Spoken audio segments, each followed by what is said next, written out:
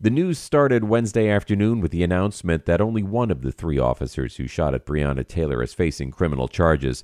The evening ended with two police officers in the hospital being treated for gunshot wounds.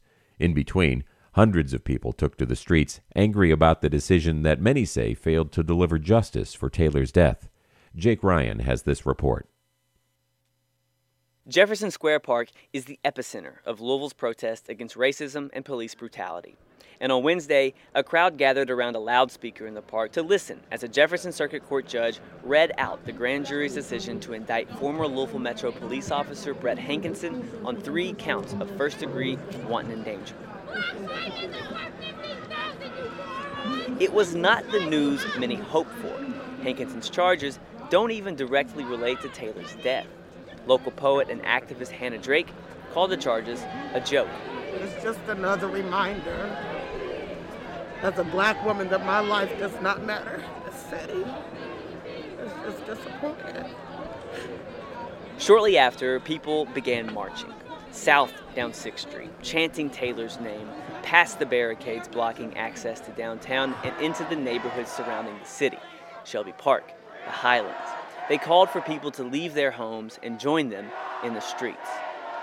On Bardstown Road, some protesters banged on windows, others flipped tables at restaurants. And soon, they came face to face with police in riot gear. The officers pushed back, declaring the gathering unlawful. They fired pepper balls into the crowd, and in the end, arrested 13 people. The crowd dispersed, retracing their steps back downtown, where they would again square off with police. Though the countywide curfew was hours away, police declared the gathering unlawful. They aggressively pushed media and protesters, slamming people on the ground, beating one man with a baton. At least 16 people were arrested there. And after that, the crowd reconvened at the square.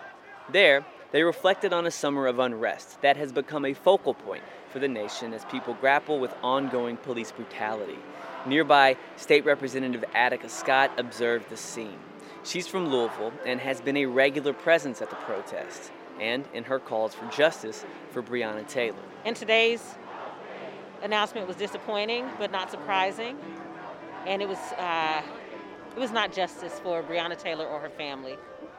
As Scott talked, a series of small fires were set in nearby trash cans and at the base of the courthouse. Police rushed in and again declared the assembly unlawful. Scott watched the scene unfold. People are confused. They don't know what's going on or why we have to leave. So the crowd broke up and people started running, and Scott disappeared into the crowd. Shortly after, hundreds of police marched into the square, decked in riot gear, trailed by armored vehicles and prisoner transport vans. They fired flashbangs and threatened arrest. The crowd quickly dispersed. It was around this time, about a mile away, that 2 police officers were shot near 1st and Broadway. LMPD Chief Robert Schroeder briefed reporters outside U of L Hospital, but he provided few details. He said officers were responding to a shots fired call when the officers were fired on. He didn't share their names. One is in alert and stable. The other officer is currently undergoing surgery and stable. We do have one suspect in custody. He did not provide the suspect's name. By this point, the city's curfew had come and gone with little conflict. The crowds had thinned, yet for many, the fight for justice was far from over. For WFPL News, I'm Jake Ryan.